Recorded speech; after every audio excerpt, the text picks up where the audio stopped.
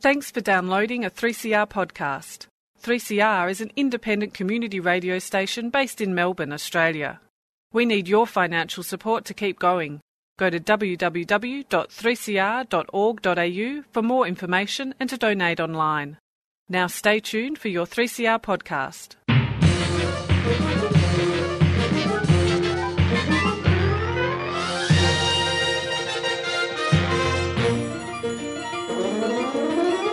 Welcome to another episode of Lost in Science. I am Chris and I am punctuating my sentences really weirdly today, so it seems. How are we all?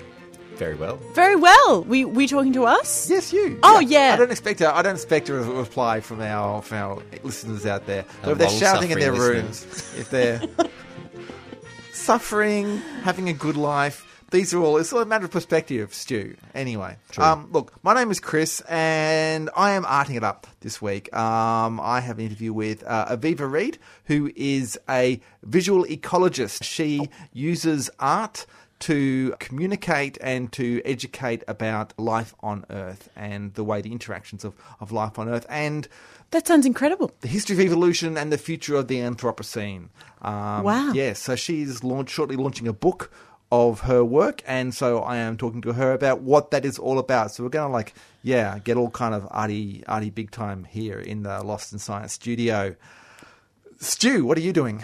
Well, I'm farting it up. I'm actually going to be talking about a vegetable that I have been growing in my garden, but it contains a substance in it called inulin, which is actually used in food science a fair bit because it's a kind of starch, and they can fill it into low-fat foods to make them taste better, and they can fill it into low-sugar foods to make them taste better because you can't digest the starch out of it. So it tastes nice, but you can't actually digest it, so it's low-calorie and all these things, but that has some downsides to it. Can you find it in your weight loss supplement stores? Yeah, all sorts of places like that. They do use it in lots of the low-fat diet kind of foods. Wow, sounds delicious, Stu. Well, it is delicious, but it has, as I said, there's a downside to it, and I'll come to that later in the show. The downside may have been revealed in the first comment that you made. Yeah. Farts. Yeah. Yeah. Claire. Well, I'm not talking about farts today. I'm talking about slugs. Well, much better. Sea slugs, to be exact, and some very interesting new research that has come out where researchers have been able to inject RNA from one slug into another slug and evoke memories. It's like injecting memories into an animal. So it changes their behaviour. It changes their behaviour. Wow. I know, it is like do-do-do-do-do-do-do-do, total crazy zone. What is it? Twilight Zone over here. You can tell I'm not the sci-fi nerd here. But it's very interesting indeed. Stay tuned. We will indeed. On with the show.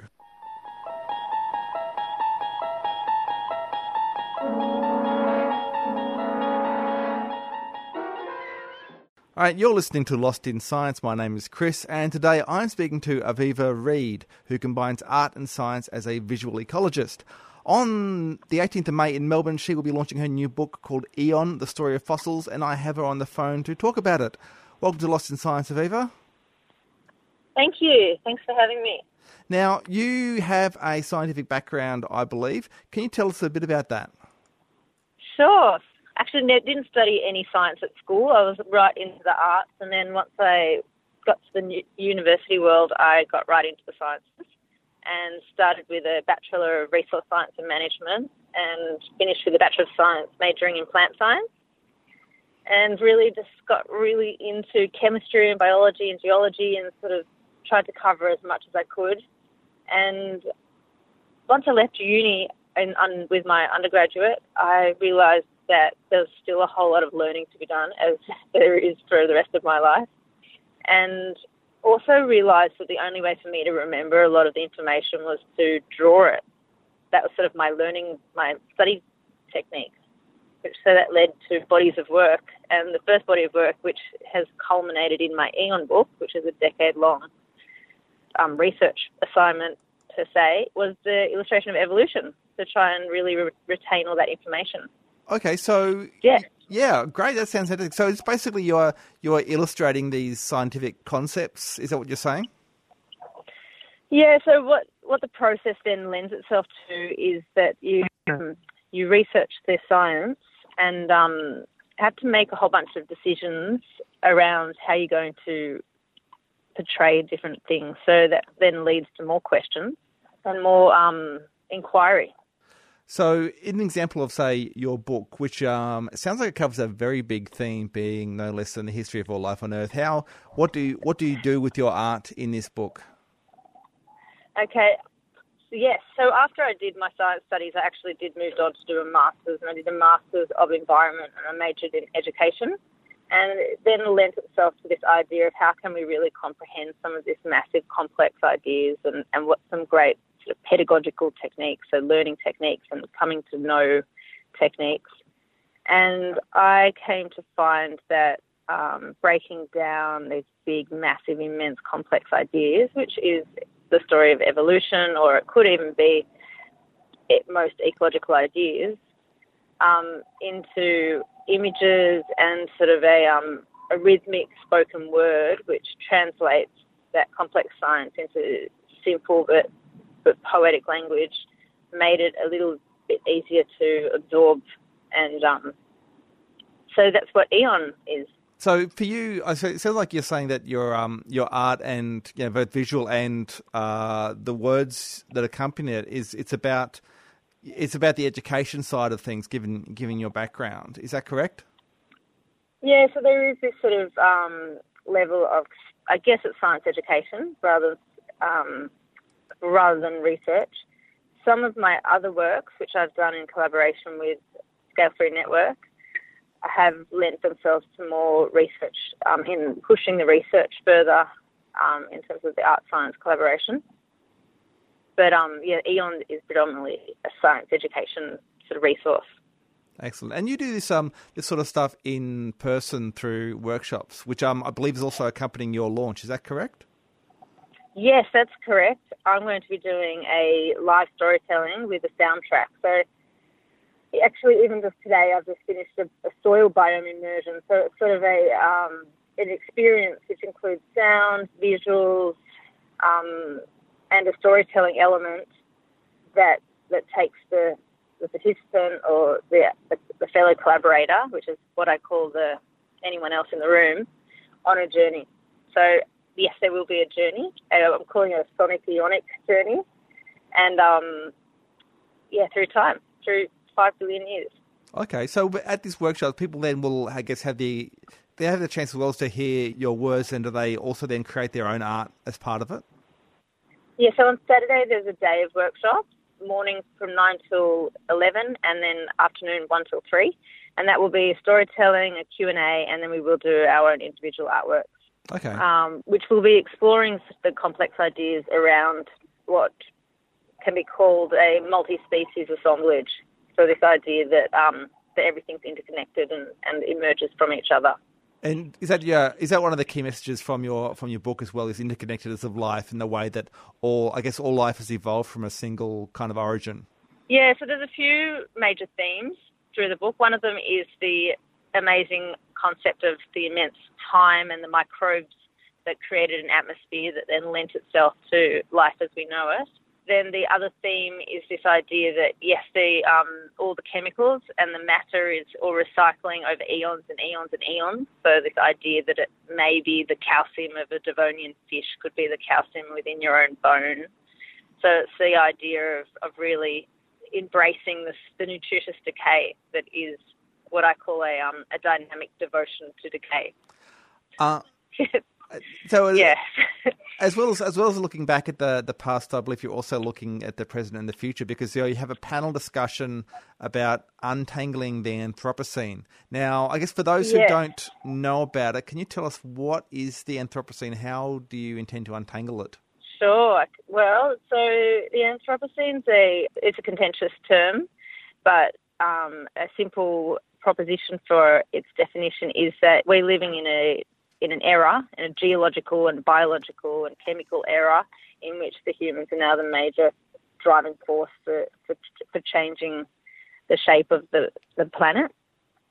some people don't agree that we're in a new geological era, and that's part of what the conversations we'll be looking at. So I've invited a few speakers that are passionate about these topics, and we'll be doing a sort of facilitated creative discussion that looks at, that invites people to add to the conversation, but also allows the experts to share their knowledge.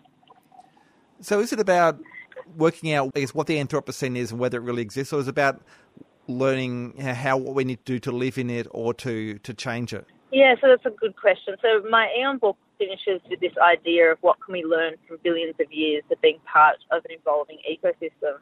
And so there is these lessons to be taken. And yes, you did get to them before, this whole idea of sort of interconnection, interdependence, what they call in science, symbiosis, so working together.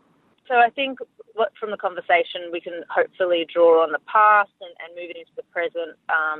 There'll be, I'd imagine, all sorts of ideas will come up about how we move forward and what change is and whether it's positive or negative, or whether who are the anthros, like is it all humans making this impact, or when did the Anthropocene start?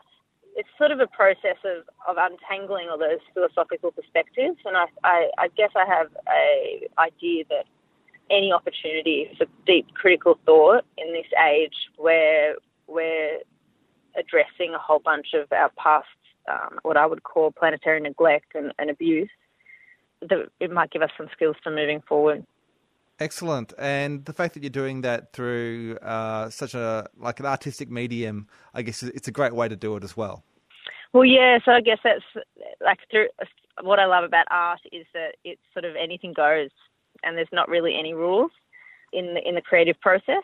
And so that allows unknown things to occur. It allows people to sort of really think outside the box, and I call it distort our brains, because we all live within a constructed lens. So any opportunity to deconstruct and reconstruct with more knowledge and more insight and more growth is a good opportunity. Fantastic. Now, these events, I believe, are on at the Neon Parlour, which is on High Street, Thornbury. That's the Melbourne suburb of Thornbury, on the 18th, 19th and 20th of May. How can people find out more about them?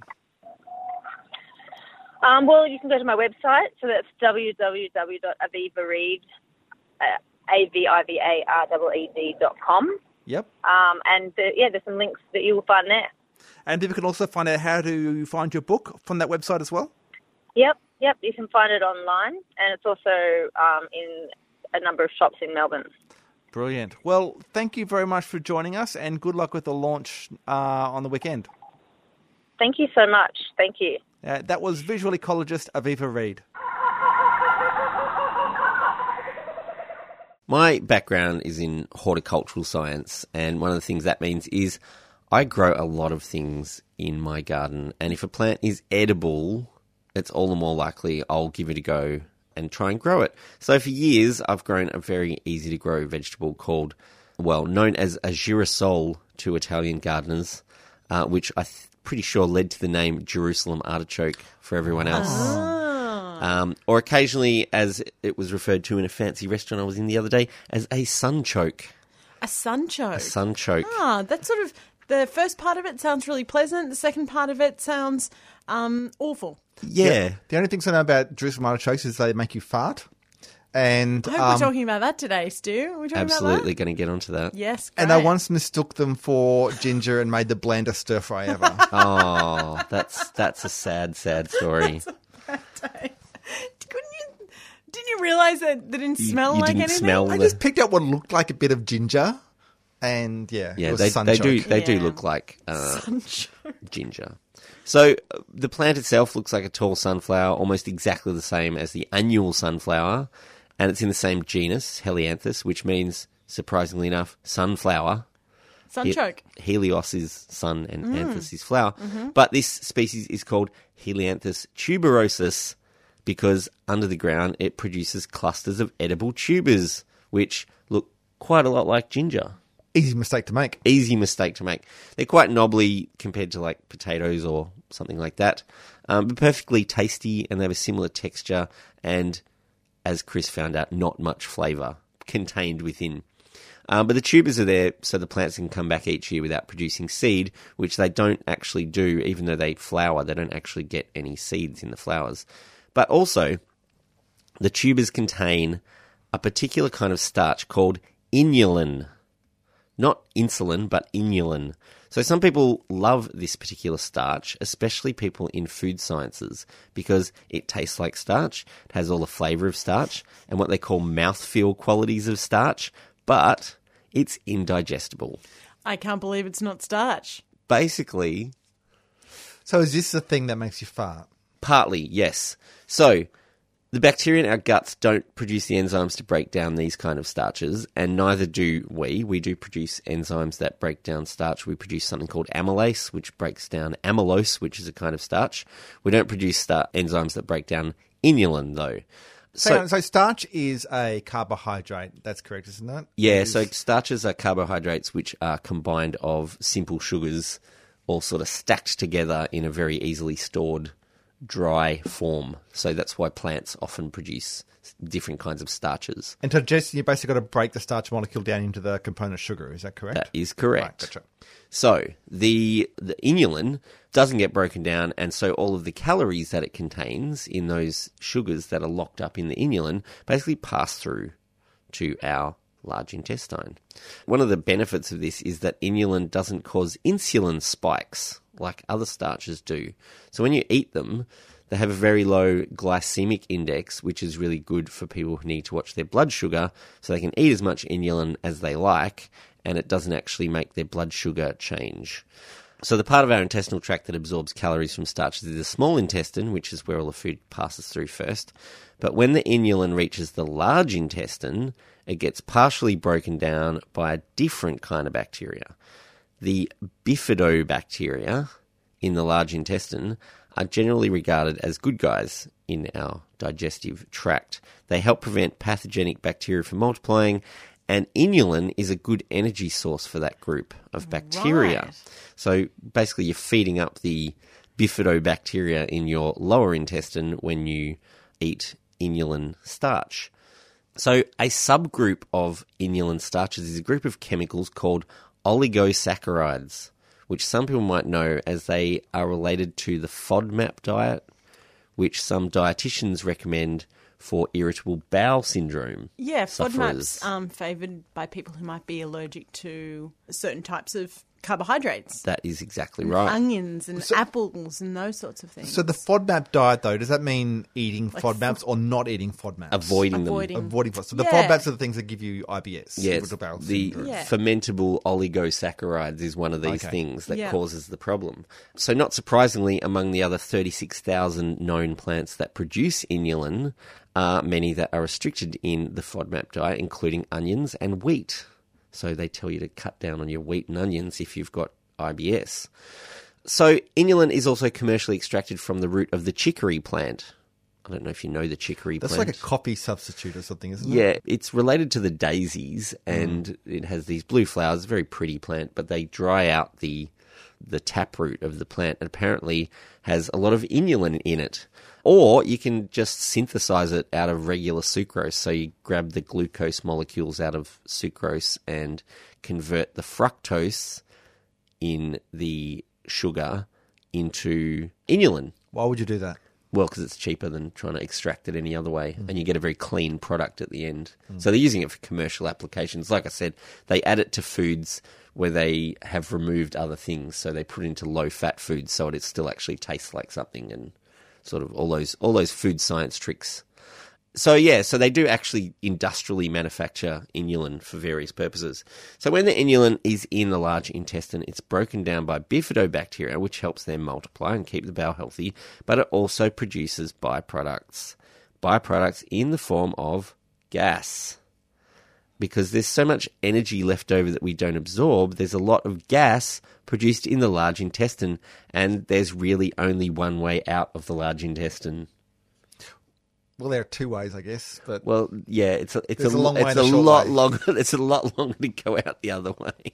It's the path of least resistance. yes. Yeah, despite the potential dietary benefits of inulin, as a food science miracle to make low-fat food more palatable, and also it behaves as a dietary fiber, so they can increase the fiber content of low-fiber foods by adding inulin to it because it behaves as a fiber, and it still actually tastes good, so it can be disguised within all sorts of other foods, which is what they use it as that invisible fiber in bread. Oh. It's one of those things that they add.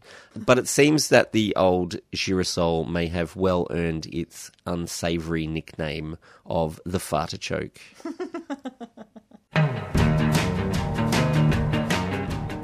So, what are memories? Anyone? Any ideas what memories are? I feel like I should have a poem prepared at this point. This isn't What a trick are question. memories? This isn't There's a been trick many question. songs written about memories. Like the corners of my mind? Yeah, misty water-studded memories. I don't know. It's memories are like thoughts of things that aren't there anymore. Oh, goodness. Look, I think most people would agree that memories are quite a complicated interconnection of nerves between different parts of your brain. And when you make a memory, different parts of your brain fire, and those neural connections sort of fire together. And that's sort of how memories are developed. At least that's what I was taught at school. Because we had like the whole short-term and long-term memory, like the working memory, like the immediate things you're doing, and then things get coded into long-term memory. People talk about that kind of stuff in the hypothalamus, all this kind of bizzo. All that sort of bizzo, exactly. There's whole fields. Hippocampus, not hypothalamus, sorry. Hippocampus. Hippocampus. Exactly. But do you think you could actually transfer memories between individuals? That's pretty sci-fi, right? That's weird. Like, especially if you were taking a physical thing from one animal and injecting it into another animal, and then that animal then having the new memories of something it's never encountered before. I mean, that does happen all the time in horror movies. It does happen in horror movies. It happens in sci-fi. It sounds a bit like weird ESP, something strange going on. Especially, someone gets a hand transplant and the hand from a murderer, takes over and tries to kill everybody. Yeah. Well, this is almost like a hand transplant. Scientists have just transferred memories in sea slugs. All right, so it's not humans. It's not the highest organism, and it's not hand, but it is pretty remarkable. So the research has just been published in the journal eNeuro, and the researchers found that if they trained one sea slug to respond to an electrical impulse, and then they extracted the RNA, or as that is known as the ribonucleic acid, so like a copy of certain parts of its DNA, from the nerves, and then inject that RNA into another naive slug, i.e. a slug that hasn't been exposed to the same sort of stimuli, when they then put that naive slug into, or give it an electrical impulse, it responds like it has experienced that electrical impulse before. Okay, so first of all, points for using the term naive slug. So hang on. So RNA, now correct me if I'm wrong here, you bio-minded people. So RNA is like your genes are coded on your DNA, and RNA is used to read the information of the genes and use that to make proteins, which is basically the way the genes are expressed and become proteins. Is that right? Yeah. So what are we saying? There's something in this messenger. So it's kind of a messenger chemical. And is that what's happening here? Yeah, look, they're not exactly sure of the process of what's going on. Are they as naive as their own slugs? They might be as naive as their own slugs. Let me break down a little bit more about what they actually did. So the first thing the researchers did was they sensitized the first sea slugs to these electrical impulses or shocks by applying this electrical shock to the sea slug's tail. They did it over like a 24-hour period, and the slugs were trained in responding to the stimulus, and it would then give them this reflex. It would train this reflex to withdraw their tails from this electrical impulse, right? They then took the neural cells from these slugs. So these are cells in their ganglia. These slugs have different. They don't have brains like we have brains. They have nerve centers sort of down each side of them. Speak for yourself. And they then prepared their RNA from these cells. So they had to destroy the slugs, obviously. They then injected that RNA into these naive slugs who had no exposure to the electrical impulses and, found that they were more likely to withdraw from the electrical stimuli. They pretty much, they remembered that something had happened before, these slugs.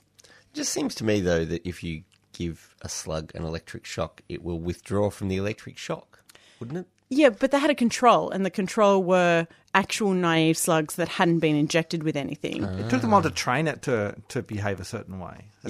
That's what it's. Yeah, so that's what they're saying. They trained these slugs to Okay, behave. so in first reaction. revelation, you can train sea slugs, which is pretty incredible. Second revelation, the naive sea slugs that have been injected with the RNA performed a lot better than the control sea slugs that hadn't. The still naive but non-injected sea slugs, they performed better than them. Which is, pretty incredible.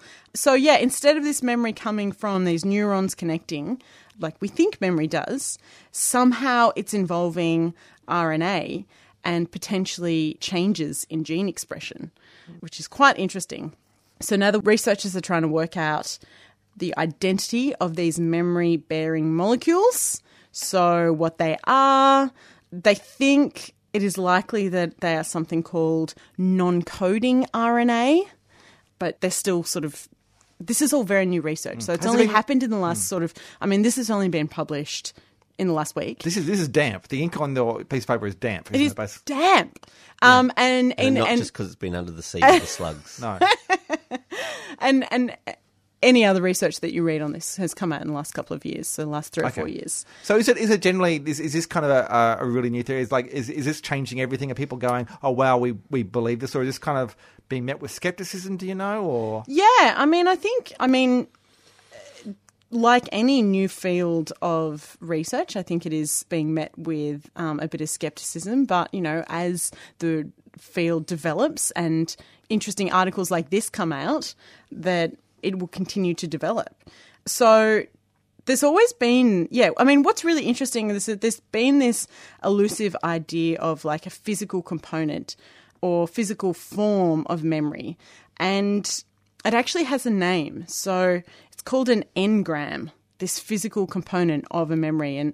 And this dates back to like 1910, 1911, where a evolutionary biologist, who was actually a social evolutionary biologist named Semon, came up with this idea of a biological molecule that could transfer memory. And so that's sort of, it's the hunt for the engram.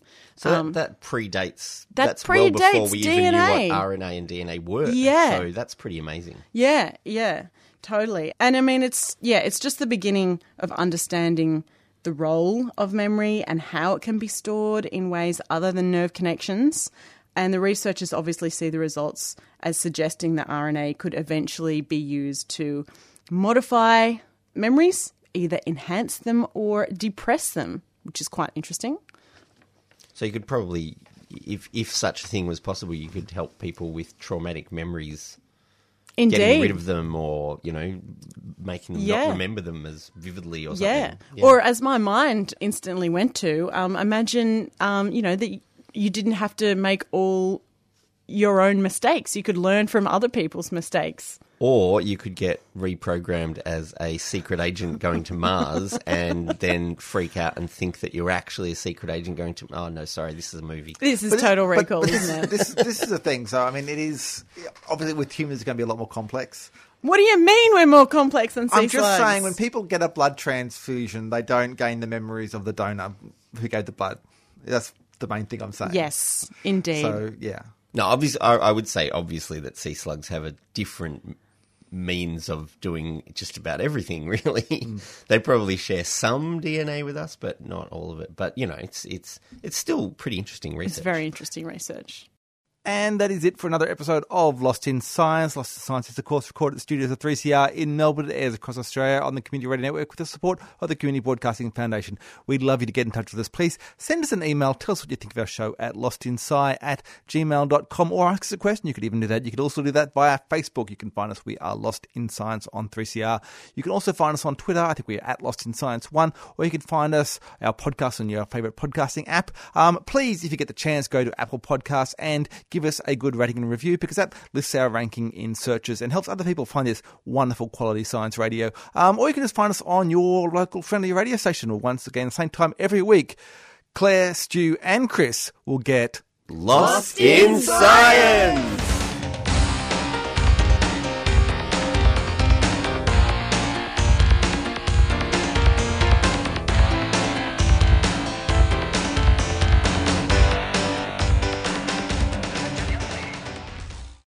Thanks for listening to a 3CR podcast. 3CR is an independent community radio station based in Melbourne, Australia. We need your financial support to keep going. Go to www.3cr.org.au for more information and to donate online.